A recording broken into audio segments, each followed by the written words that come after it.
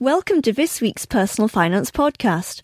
I'm Lenora Walters, and joining me today are Kate Bailey and Emma Adjumang, Deputy Personal Finance Editor and Personal Finance Writer at Investors Chronicle, and Daniel Godfrey, Chief Executive of the People's Trust. The People's Trust has been preparing its launch for more than a year, but has taken a different approach to preparing its initial public offering to other investment trusts, raising some of its launch costs via a crowdfund campaign. Daniel, can you tell us a bit about the People's Trust and what it will invest in? Yeah, thank you. The People's Trust is intended to be a fund that has no commercial backing and therefore doesn't owe anything to anyone other than its investors. And that's why we set it up through this crowdfunding campaign last year. And it's going to invest largely in public market listed companies all around the world, with a small slice of the portfolio being separated out for direct social impact investing in the UK. And this is not charity. This is investing in community interests and charities typically who already have a working financial model and who want to scale up or have working capital. So this is at the end of the spectrum where we are not looking to maximise returns, but it will contribute to growth with a target of around 4%. But where you really know that the money is being used for good and you can look at the companies online and see what they're doing. But the rest of the portfolio is being allocated out to 5 outstanding equity investment managers with very different portfolios, trying to invest in companies that will create wealth sustainably over long periods of time, with the expectation that over rolling 7-year periods, you'll get better returns than you would from most other investments, but also with less risk and with a better impact on society. Okay, so now why did you go for 7 years to measure your performance? Because, a lot of funds are assessed over 5 years and 3 years.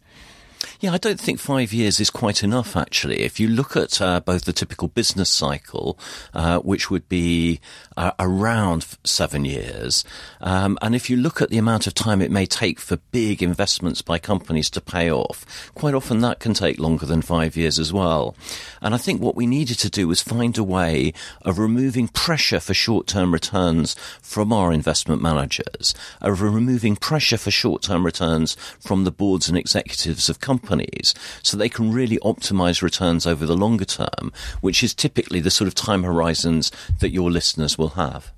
Okay. Now, you alluded to some of its social investments, and you also say in the literature that you'll be encouraging the boards and managements of the companies you invest in to consider their impact, among other things, on the environment and employees, alongside putting the money into the social impact investments. So by definition, will the People's Trust be an ethical fund?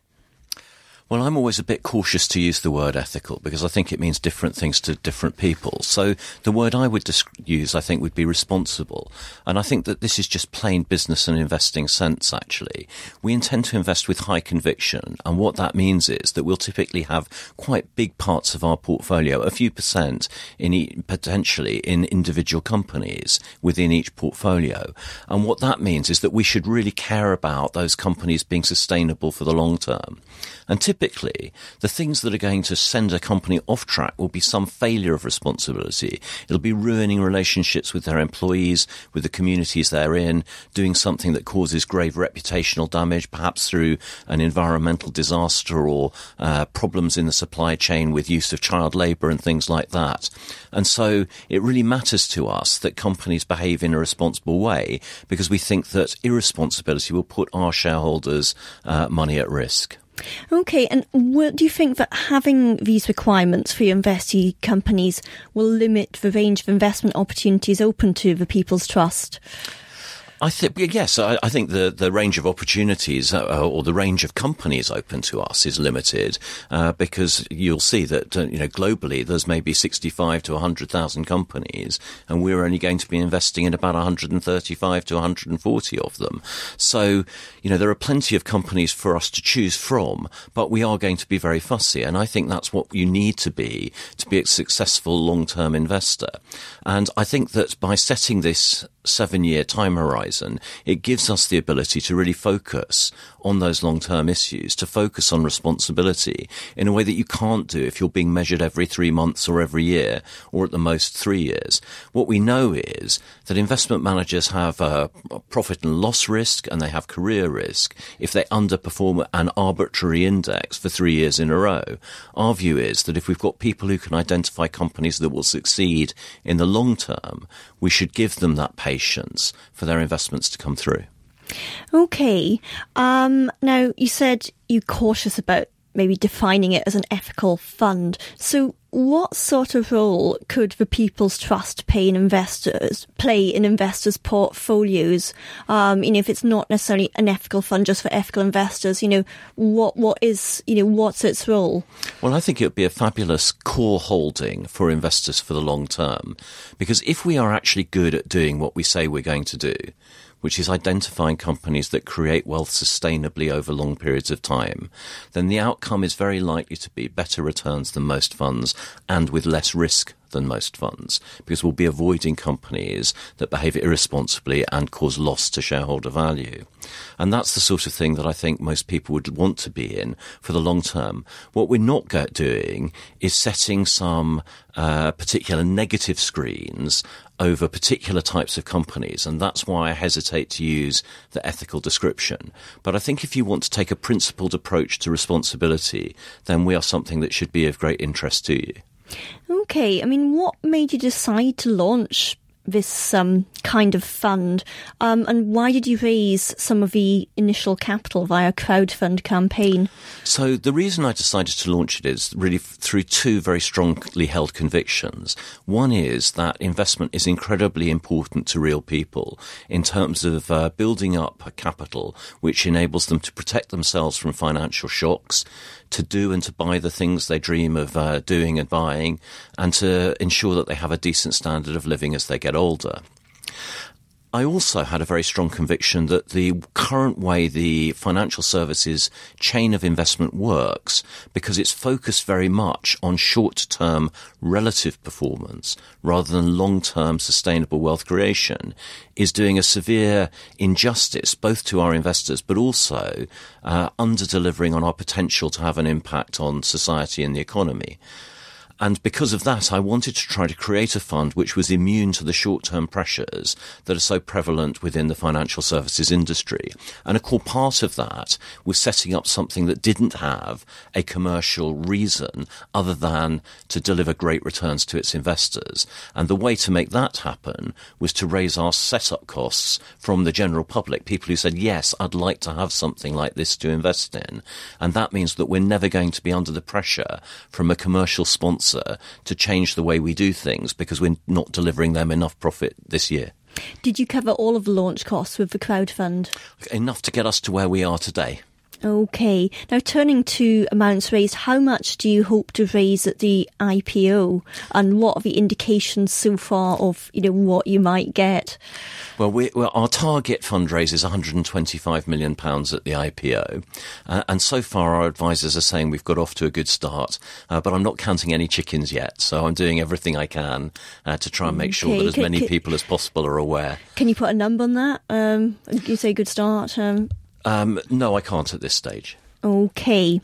Now, turning to the internal structure, you said alongside the social investments, which will be a small part of the trust, 5 external managers will run most of the money. Now, this is obviously a multi-manager structure, and there's a number of multi-manager funds already available.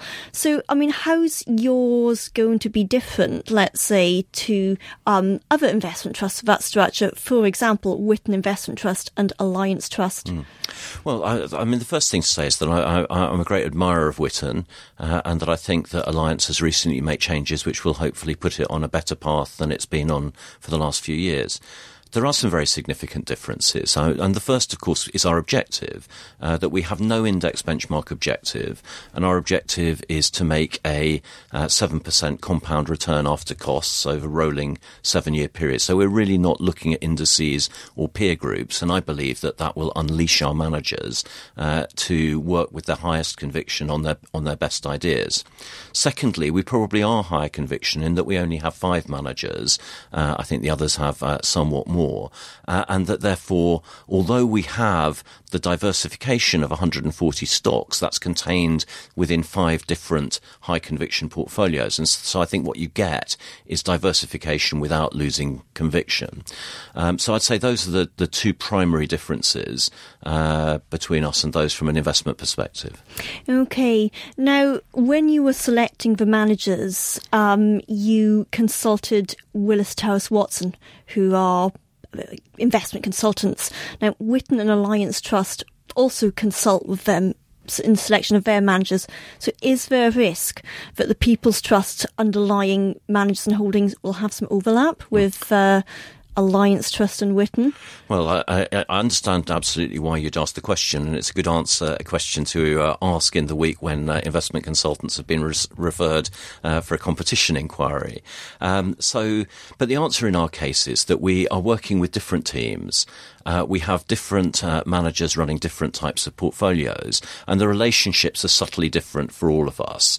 In our case, Willis Towers Watson have acted as an investment advisor. They've done a lot of work through something called the Thinking Ahead Institute, specifically to try to promote long-term mandates for investment managers. And although they were a little surprised when I told them I wanted to give our managers 7-year contracts, it's something they've really embraced as we've gone through the process. And so essentially the role they played for me was to work with me to put my layman's language into a very bespoke request for information from fund managers to identify those who really could manage money the way we very specifically wanted it to be managed, to help us to construct a long list using all of the research that's available through their very considerable and experienced team. And then myself and the board sat down to interview managers and choose them. So it's an advisory role rather than a management role, which they have with Alliance, and a somewhat different role that they have with Witten. Okay. Now, obviously these managers are going to be running the equities, so what is your role and what is the board's role on the People's Trust? Well, the role of a board in any investment trust is to be accountable to shareholders and make sure that the company serves their interests in the best way possible. I think in the case of an investment trust that doesn't have a big fund manager standing behind it, the role of the board is perhaps even more important. And my role is to act for the board in terms of the governance of all of our partners and suppliers, so not only the fund managers, but also all the administrators, to make sure that the money is kept safe and that everyone's doing their job well.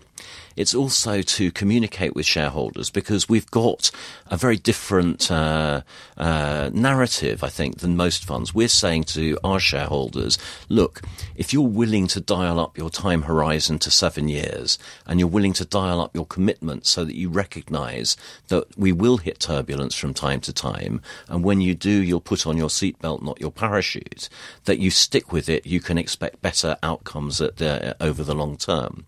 And so part of my job is to continue to maintain that communication as we go through both good times and more difficult times. And then finally, my role is to continue to develop the People's Trust so that over time we play a role in increasing financial inclusion in the UK, so that people who currently have no long-term investments feel that here's something they can trust, here's something that's accessible and simple for them, and so that we grow the trust quite rapidly over the next few years. And in that way, we're able to use the economies of scale to bring down costs for everybody. Okay, on that note, you estimate that your ongoing charge initially, at least, will be 1.07%. Now, this is more than some investment trusts that are largely invested in global equities charge. So how do you justify this?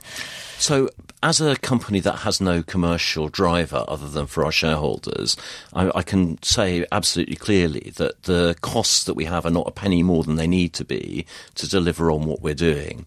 And of course, as a company that has no commercial backer, all of the economies of scale, as we can capture them, go to just simply reducing costs. And yes, our costs are higher than they are for some investment trusts that may be 25 times our size. But there are other investment trusts that are more expensive. I don't want to dwell too much on comparisons because I think the most important point to make is that the People's Trust has what's called, in terms of its active share, and I'll briefly explain that.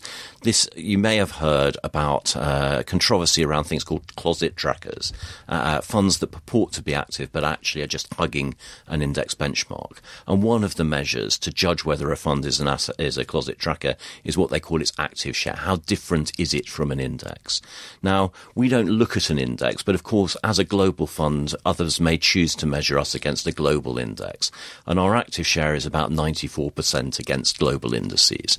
So we look totally different to any other fund in terms of our portfolio content. We look totally different to any index. And I think what that's likely to mean over 7-year periods is that the difference in our performance from other funds or indices is likely to be much greater than any extra cost that we have while we're small. So the costs are not going to affect whether or not we do better or do worse. Of course, we want to get the costs down, and we will as we grow, because the lower the costs are, the more there is for our shareholders. And our only interest is in serving them.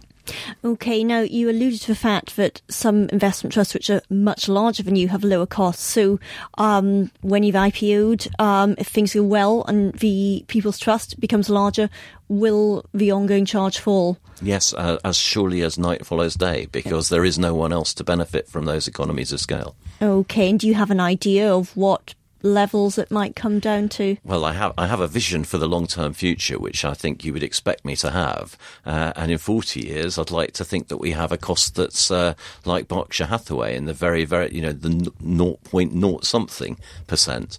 But I think in the next 5 to 10 years, I'd hope we can get it down to well below 0.75% and heading towards 0.5% and perhaps below that. But, this is going to be a function of our growth. So just because I want it won't make it happen. But I can assure you that we'll be doing absolutely everything we can to make it happen. Okay. And finally, when is your IPO? So we're open at the moment for applications for shares, and that closes on the 10th of October.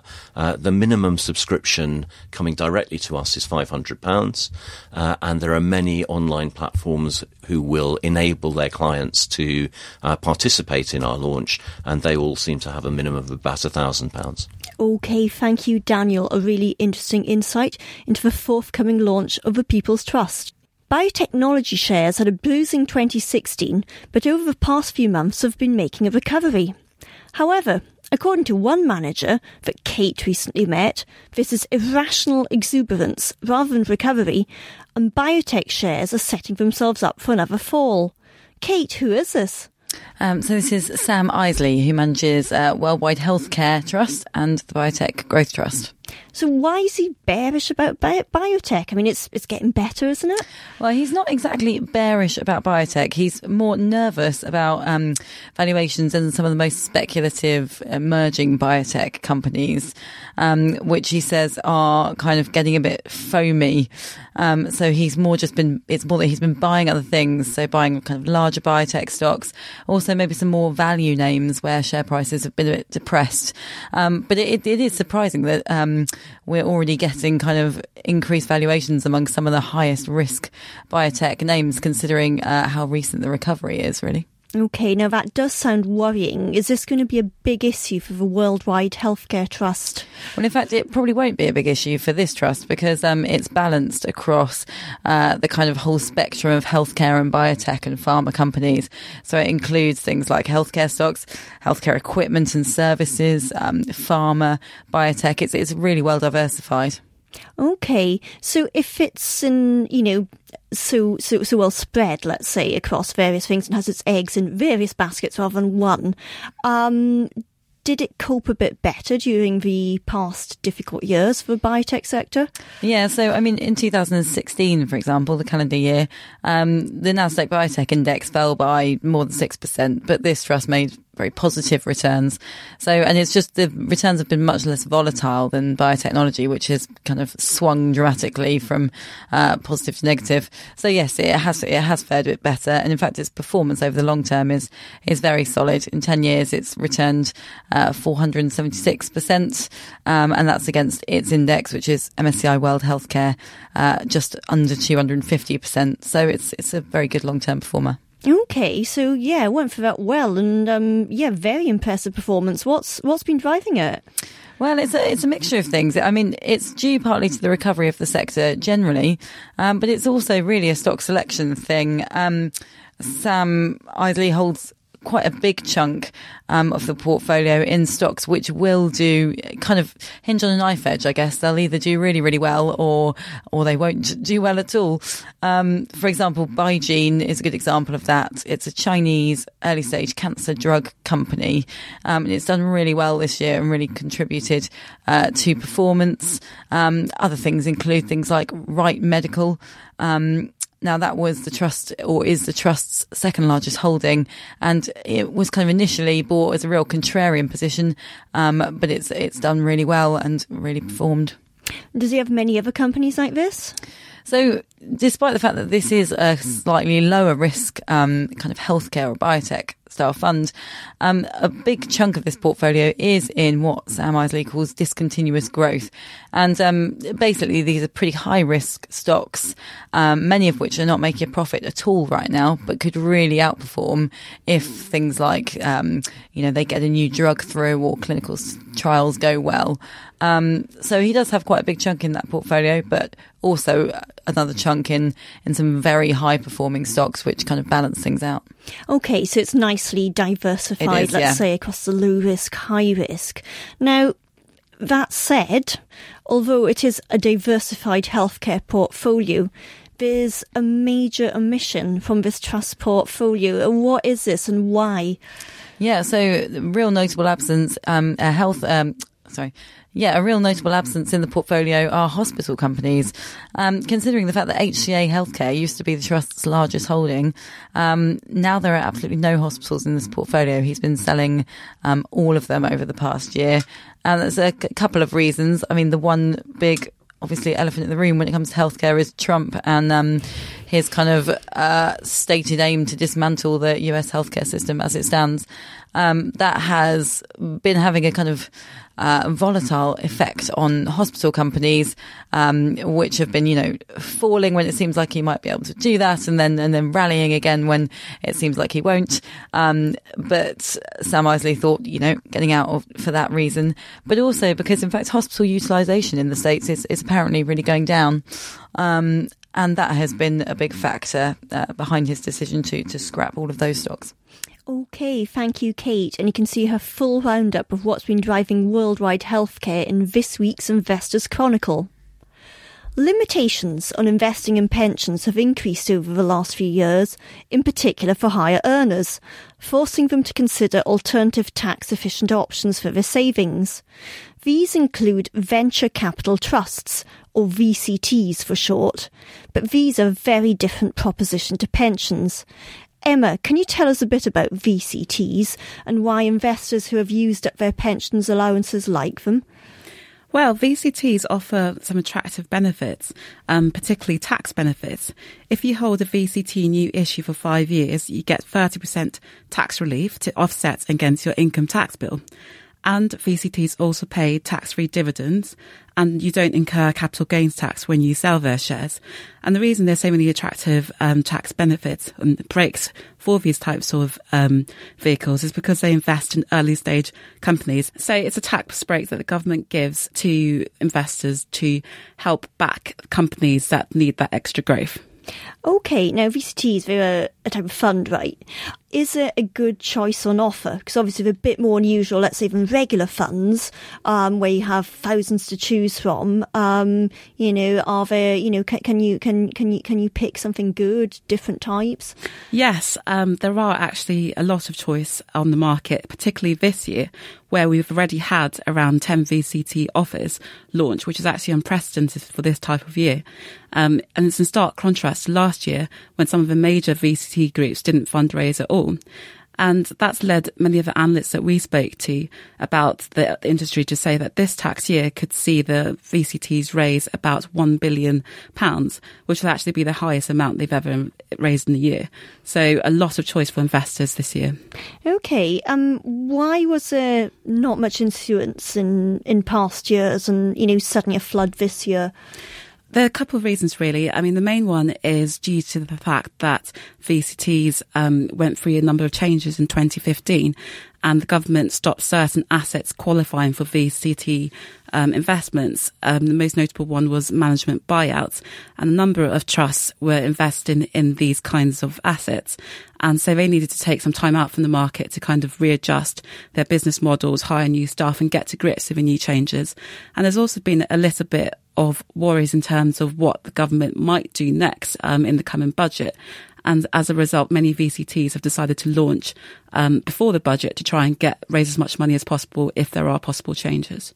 Okay, so there's a nice big choice and offer. Does that mean it's going to be, let's say, easier to get into the fund you want than in the past few years when it was jump or see your favourite funds sell out fast? Yeah, certainly as there is more choice, you've got more options. But as there are so many offers that have launched early, they could fill up quickly.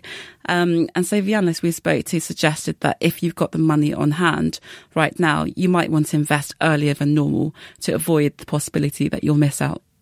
Okay, so basically supply is being eaten up by even more demand.